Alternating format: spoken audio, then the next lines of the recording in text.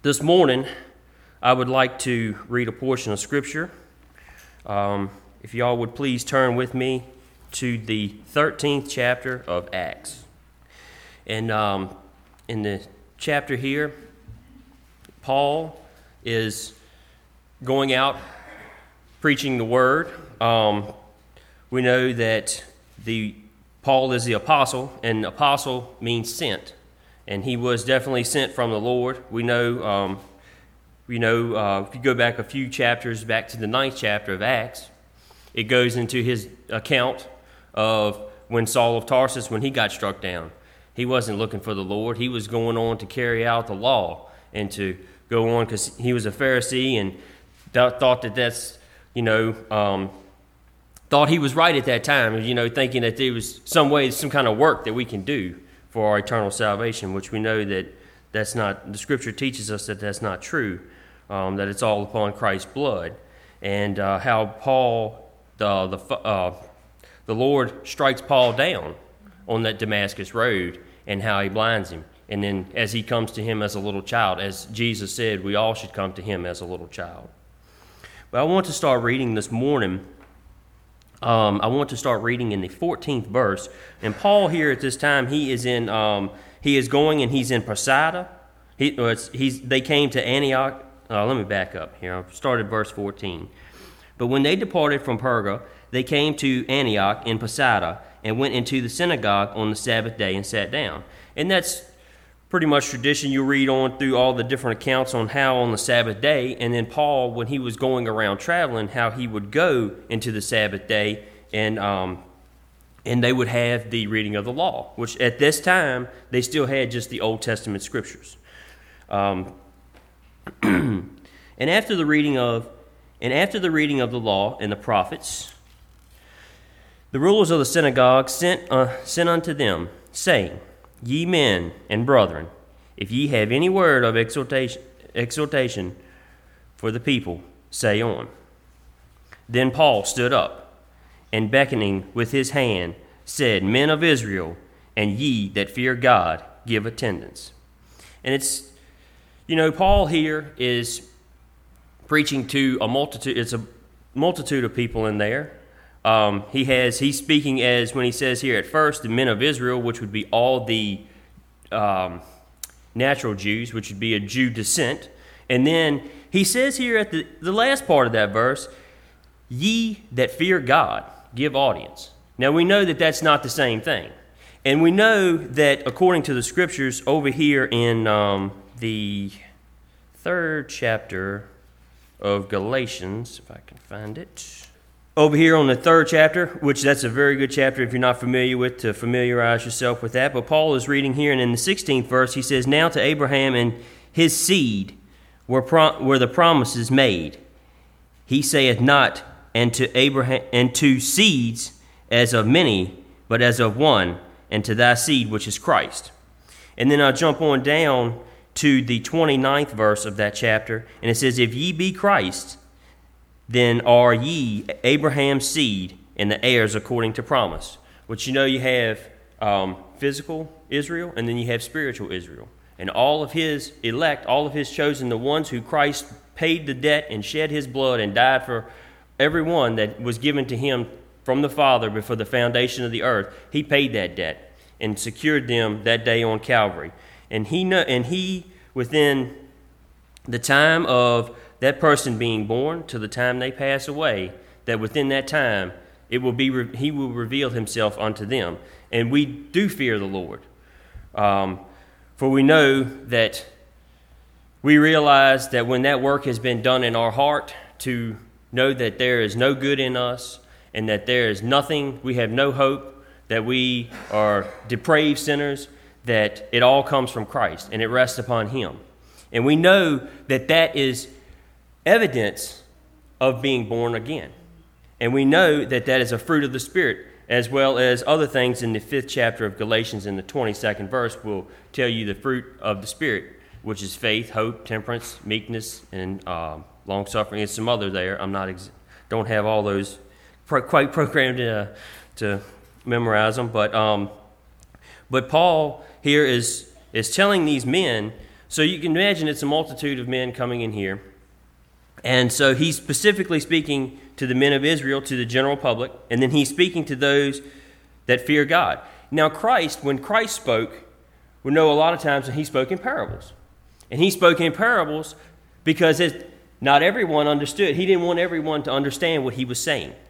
And even times the apostles had to keep asking him afterwards, what does this mean? What does this mean, Lord? You know, and they didn't have the same understanding the 3.5 years that they walked with Christ as they did after the day when Christ had risen and had given the day of Pentecost when he told the apostles to go to Jerusalem and wait for the power on high. From when they received the power on high, you can see it in the scriptures how different all the apostles were. They knew, you know, they understood. It clicked on what Christ had preached to them for 3.5 years. The God of this people of Israel chose our fathers and exalted the people when they dwelt as strangers in the land of Egypt, and with an high arm brought them out of it. Now Paul here is going to go back and refresh the memory of these men that are sitting here. And of course they are familiar with the Old Testament scriptures, and we are very familiar with what Paul is getting ready to break down in these verses coming up. And it's all a recount of all these things that you can see the power and the providence of the Lord pulling them out and doing these things. It's the power of his own hand. And the people of Israel at that time were unbelief. They didn't have any faith. They didn't have anything. When they crossed the Red Sea, Moses was the only one who had the faith to bring them across. They thought they had seen all these wonderful miracles happen, seen all these things and how they were delivered. And then when they get down to the Red Sea, how that the Lord had delivered them from all these things, and then they get down there and they're like, oh, you just brought us here to die. You just brought us here. We could have died in Egypt. But that was little faith, ye of little faith. And Moses told them to stand still and watch the power of the Lord. And, you know, they over and over and over, the things of unbelief. And that's how we are a lot of times. We are exactly like the children, the Hebrew children. You know, we think we're going along good, and then bam, we're down here, and it's just a constant cycle, you know. We might have faith now, and today everything's good, but after a little while, Satan keeps wearing on us, and things get to us, and, we must remember that to call upon the Lord, to pray to him, that he will deliver us, as he delivered the Hebrew children. And about the time of 40 years suffered he their manners in the wilderness. And we're very familiar with them walking around in the wilderness for 40 years. They, they had, when they sent the spies, I believe it was only Caleb and Joshua, when they came back for report, said that they could take the land, and all the rest of them said that they couldn't. So they ended up not, and that punished them for 40 years to roam around in the wilderness. More unbelief. And it's also funny how not funny, but when you look at it, how Moses and how the Lord had the whole, was it 1.5 million or more people in the wilderness going around from day to day. When Moses goes upon the mount and God sends him off to go die, and Joshua is now in charge, 3 days. They go right into the land of Canaan.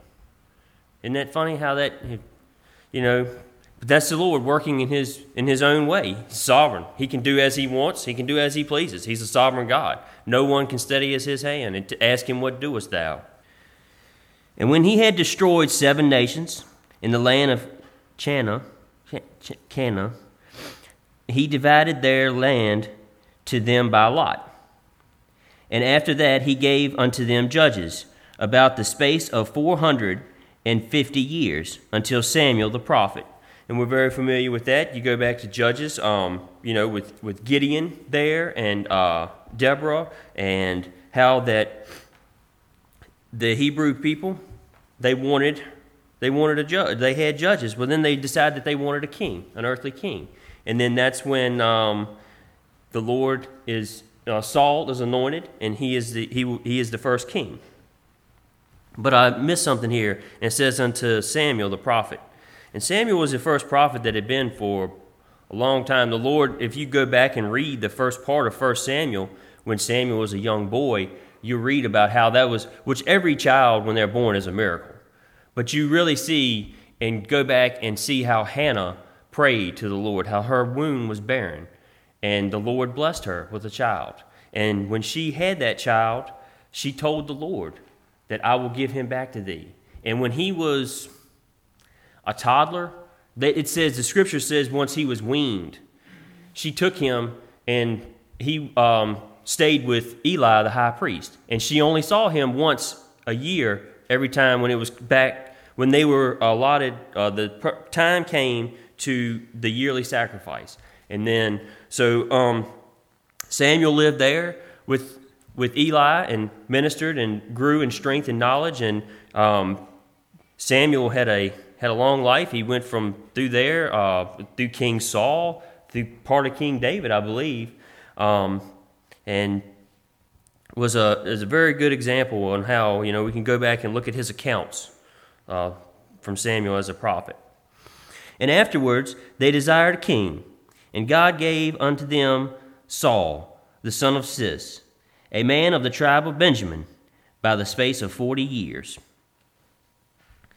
And when he had removed him, he raised up unto him David to be their king, to whom also he gave testimony, and said, I have found David, the son of Jesse, a man after mine own heart, which shall fulfill all my will. David had it's interesting on how all the different accounts on David. We all are familiar about a lot of things on David's account. When Israel was was going up against the Philistines for battle, they were so scared, and all the men had fear from the Philistines and Goliath and the mighty warrior he was and his size. Well, here comes little David, young shepherd boy. I think his scripture says young boy, 13, 14, somewhere around there, I think. And he had been, which David was very much so a picture type of Christ. He was a shepherd. Shepherds, and we go on into John and other places, he talks about the good shepherd, and Christ is the good shepherd. And all the sheep that are his, he will see that they are all taken care of. Not one will be lost. Not one will be gone. If they go astray, he will chastise you and whip you back into the fold and bring us all there. But when David, he grew up as a shepherd boy, and a good shepherd will lay his life down for the fold. And David was delivered from a bear. He killed a bear, and he killed a lion.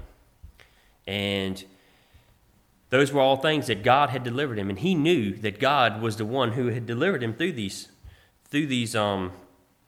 events, and that we just rest in the Lord and trust in Him. He'll take care of us. I know it doesn't sound like it's that hard, but it's a very hard thing to do. It's hard for me to do. You're going along and you think everything's fine, and then bam, there's Satan right there. And that gives me another thought. In the 4th chapter of Matthew, we read, in the first part, you read about how Christ went his first ministry and he goes in the wilderness, and he's tempted by the devil for 40 days. And you imagine the devil is tempting Christ and how powerful he was. We knew that Christ has power over him, that the devil, is a puppet, and Christ uses him as he sees fit. But for the devil to tempt Christ like that, don't think he won't tempt us, and how powerful his temptation is on us at times. And how I know it's hard. It's very hard. But, when things get down like that, we have to remember that we can call on the Lord to get us out of these things. But going back to David being the good shepherd, and then he goes forth and slays Goliath. And that's all, which the Lord tells us over and over and over again, to fear not, to fear not. If we rest in him and trust him, do as he says. Do as he says. We should be about the Father's business. That's what Christ was about. When the whole time he was here, he was about doing the Father's will, and he did it exactly perfect.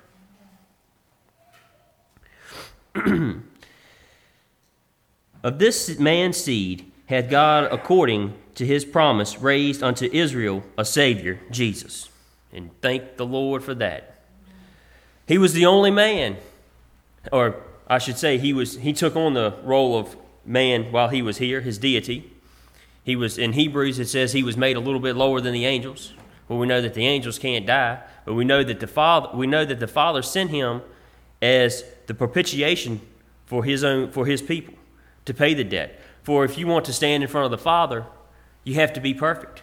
And there's no one on planet Earth that's ever been here that was perfect except for one, and that was Jesus Christ. And he's the only one. He is the sacrificial lamb, this lamb of no spot and no blemish. Just as in the picture of the Old Testament, when they did sacrifices, they always had to have a lamb of the first year, no spot, no blemish. And that was a picture of Christ, because he was going to be the one who would come here in that appointed time to fill that, all of what the Father gave him, fulfilling all that, and to making the atonement and the sacrifice to Christ for us. And without that, we would be in really bad trouble. And the best thing of it is that when Christ was hanging on the cross on this low ground, and when he gave up the ghost and told the Father that it was finished, he had finished everything, every jot and tittle that was given to him by the Father. And we know that his body was in the earth, the heart of the earth, for 3 days and 3 nights. And that when the Father called him forth and in his resurrection on that 3rd day and sealed all of it, that assured the blessed hope for us that we have to know one day that when we leave this earth, if the Lord doesn't come first and get us, that we will be with our Father in glory. And that we will be up there in spirit. And we will not be there until the glorified body, until the last day of the resurrection, which Christ will gather all of us together, and as we will be with him forever in glory in a perfect, glorified body and glorified mind and everything, we will be just like him, made just like him. To have that to have the blessed hope to be the joint heir of Christ, that should just wipe all your worldly tears and all that junk away. For in Revelation, it was written that there'll be no more tears, there'll be no more sorrow, there'll be none of that, no more death. Christ overcame all that death. We won't die no more. Our bodies will be separated and will go in the ground, but our soul never dies. It goes straight back to the Lord when we take our last breath here and our spirit goes back to the Lord, it'll be there with him. We're still alive until that last day, to when he resurrects our body. When John had first preached before his coming the baptism of repentance to all the people of Israel. And we're familiar with that, how John came before. And he said that he was not worthy to latchet the shoe of Christ. And John jumped for joy. John was another one, I believe, with another miracle, as you would say, for his mama was barren as well, as same as Hannah. Nothing is impossible with the Lord. Nothing's impossible for him. He created this world. He spoke all this what we see right now into existence by just speaking. It's done. He's the author and finisher. And as John fulfilled his course, he said, "Whom think ye that I am? I am not he. But behold, there cometh one after me, whose shoes of his feet I am not worthy to loose." It's a pretty big statement. And to think that in I believe it's the 3rd, when Christ is baptized by John, what kind of honor? I mean, John knew. He was like, I'm not worthy. But it was ordained for him to do that. That's how Christ had it. And he did. But John was just a man, just like all the rest of us. He was a depraved sinner, saved by the grace of God. Men and brethren, children of the stock of Abraham, and whosoever among you that feareth God, to you is the word of this salvation sent. And he's telling them all these things to remind them and to tell them the good news that Christ paid that debt for you. You hear him, you hear his word, then that's evidence of being one of his. To hear him. And when we hear the Father's voice, we should do what he says. But if we don't, it's always trouble. It's not good. As I said, we look at it again back to the metaphor of sheep. You know, and sheep aren't fed, they aren't taken care of, they go astray. They go here, they go yonder. And but Christ won't let you get too far. He whips you on back in there. He brings you on back in. For they that dwell at Jerusalem, and their rulers, because they knew him not, nor yet the voices of the prophets, which are read every Sabbath day, they have fulfilled them in condemning him. And he's telling them, hey, y'all had this. This was all been prophesied. Y'all come in here every Sabbath day and study the scriptures and know the Old Testament. But they didn't understand. It was right there in front of them. But you see what they did to him on Calvary. But it had to be done.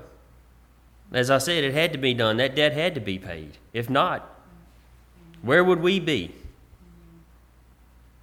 It wouldn't be good. And though they found no fault, and though they found no cause of death in him, yet desired they Pilate that he should be slain. He went back and forth on trial, went from here, went in front of Pilate, went back. They couldn't find anything wrong with him. It was the Jews. The Jews were the ones who were stirring it up. I guess it's the Sanhedrin. They kept stirring it up and, oh no, this man is, telling all these false things about him, and the blood was on their hands. And when they had fulfilled all that was written of him, they took down from the tree and laid him in the sepulchre. For his body is there, hanging on the cross. He's already said that he's given up the ghost. And they take him down, and all these people, the Sanhedrin, all these men, the Pharisees, all of them thought, hey, we've gotten rid of this man, Jesus. He caused all this trouble, stirred up all the people, the multitudes, had them all worked up. We've gotten rid of this problem. He's dead, because no other man had come forth to their knowledge. There was a case couple of cases in the Old Testament, like with Elijah, when he resurrected the widow woman's son. But this was different. They laid him in the sepulchre. But this verse right here, but God raised him from the dead. That's the power right there. If it wasn't for God raising him on that third day, we wouldn't have this hope. He wouldn't have overcome death, Satan, hell, grave, all these things. I'm so glad that he did. I'm so glad that we serve the Almighty God, the true living God, who we come here to worship in spirit and in truth. Not some God of some man or some man's doctrine or some false. Look at all the old false gods that they had and the false gods today. You think about all the people, and this might sound kind of harsh, but think about the people that aren't here today that are doing other things. Isn't that a form of idolatry? Isn't that a form of worshiping, putting things in front of the Lord? He's number one. He's what we should rest on. He is it. We should seek to honor him and to obey him. I try, but I know I don't always fall up, always meet the mark, which I know none of us ever do. Doesn't seem like. But Christ knows that. He also wants us to, if we have brethren that's down, we need to help the brethren. We need to help another one who's, look at what Christ did. Look at all the people that he healed, and just walking along and seeing this man here, and he cried out and helped him. That's what we should do. That's charity. It's love. And he was seen many days of them which came up with him from Galilee to Jerusalem, who are his witnesses unto the people. And we know that, about 40 days after Christ was risen out of the tomb, he was here and was seen. Seen by the apostles, seen by about 500, I believe, at one time. We declare unto you glad tidings, how that the promise which was made unto the fathers, God hath fulfilled, the same unto us their children, in that he hath raised up Jesus again. And it is also written in the 2nd Psalm, Thou art my son, this day have I begotten thee. If Paul hadn't have been going around spreading this wonderful gospel, that's what he's doing. That's what I'm supposed to be doing. That's what we're supposed to be doing, is telling. Look at when Christ performed different miracles on folks, he would tell them, go tell them what I have done for you. Go tell them what I have done. One time, I think he said, come see what I have done. Sometimes when I look back and see the things, and I know it's, as Paul writes of that thorn in his side, and I see it too, in things I look back, and I might be going down the road and, everything's fine. And then I think of something that I did 10 years ago, something stupid, and I look back and I'm like, what in the world? Why? I just didn't know any better. It wasn't revealed to me. The Lord hadn't revealed himself to me yet. And I'm so thankful that he did, and to realize that there's nothing but to rest on him. No hope but in him.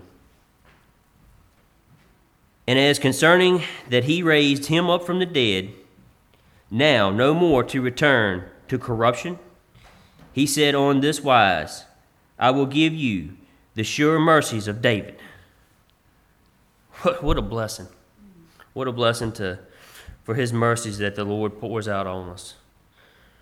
Man, we deserve a whole lot worse than what we get. A whole lot. And I believe it is in the 73rd Psalm.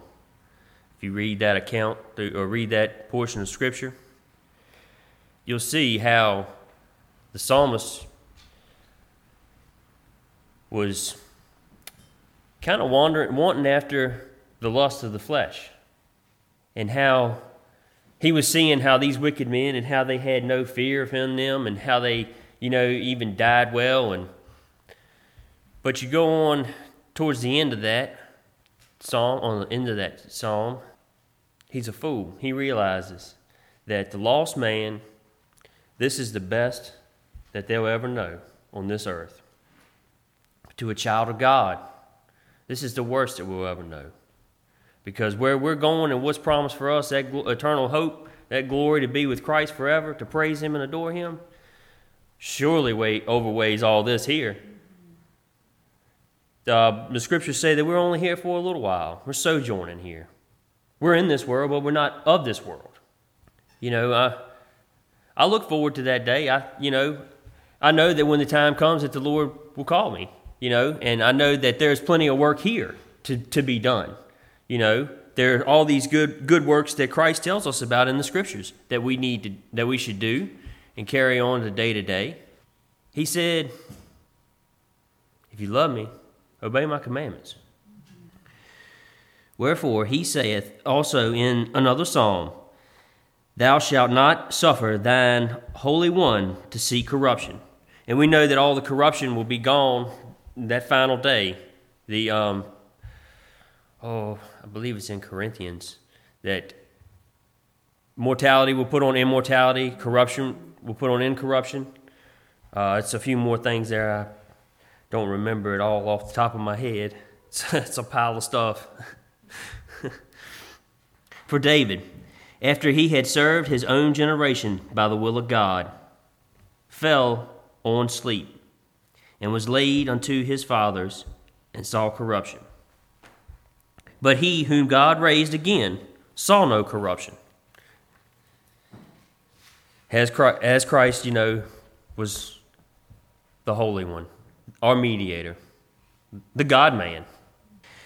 Be it known unto you, therefore, men and brethren, that though this man is preached unto you for the forgiveness of sins, by him all that he believed are justified from all things, from which ye could not be justified by the law of Moses. The law, as I said, was fulfilled on Calvary. How great is that to know, and how thankful are we that we don't have to go to a high priest to worship the Lord anymore. It's in here. We are able, as children of His, to call upon the Lord on any time. As I said, to pray to Him. Times before, if you wanted to worship the Lord, you had to go to the high priest, you had to have a sacrifice, and it was a ceremonial law, and it was a lot of other things steps that had to go on. Thank the Lord that we don't have that anymore. We can just go straight to Him, for He makes intercession for us through the Father. Beware, therefore, lest that come unto you which is spoken of in prophecy. Behold, ye despisers, and wander, and perish. For I work a work in your days, a work which ye shall in no wise believe, through a man declare it unto you. And when the Jews were gone out of the synagogue, the Gentiles besought that these words might be preached to them on the next Sabbath. So the Gentiles, service is over, and the Gentiles haven't heard this, because they weren't given the law. And they've heard this, and this is wonderful news. And they want Him to come back and preach again. And that's an example of filling out an appointment. How we were asked, as I was asked, to come here and preach, speak for y'all this morning. It's all through the will of the Lord. Now, when the congregation was broke up, many of the Jews and religious proselytes followed Paul and Barnabas, who, speaking to them, persuaded them to continue in the grace of God. I forgot to mention that Barnabas was with Paul at Posada, which most of the time he at least had Barnabas or somebody else. It was normally two of them that went out. The next Sabbath day came almost the whole city together to hear the word of God. But when the Jews saw the multitudes, they were filled with envy, and spake against those things which were spoken by Paul, contradicting and blaspheming. There again, we have another instance of the Jews trying to stir up trouble, trying to have division and strife.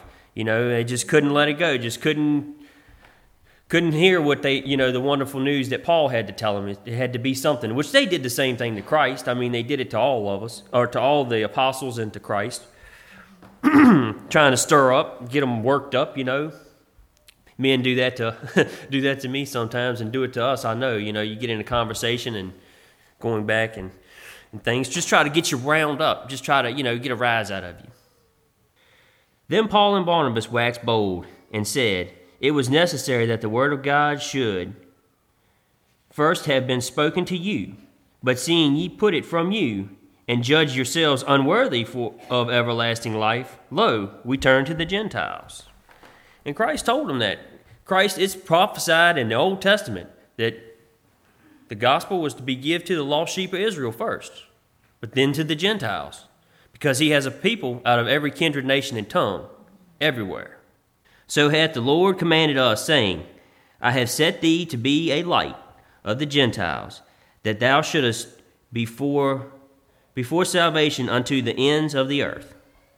And that's what Paul was known for, and some of the other apostles, but he was mainly known for preaching to the Gentiles. We see a lot of his, most of the epistles and everything in the New Testament are written to the Gentiles, and I'm tickled pink that he that he gave it to us Gentiles, because if not, there again we'd be in a rough shape. But thank the Lord that was his providence, and as it says in John, that he will raise up all that the Father has given him on the last day.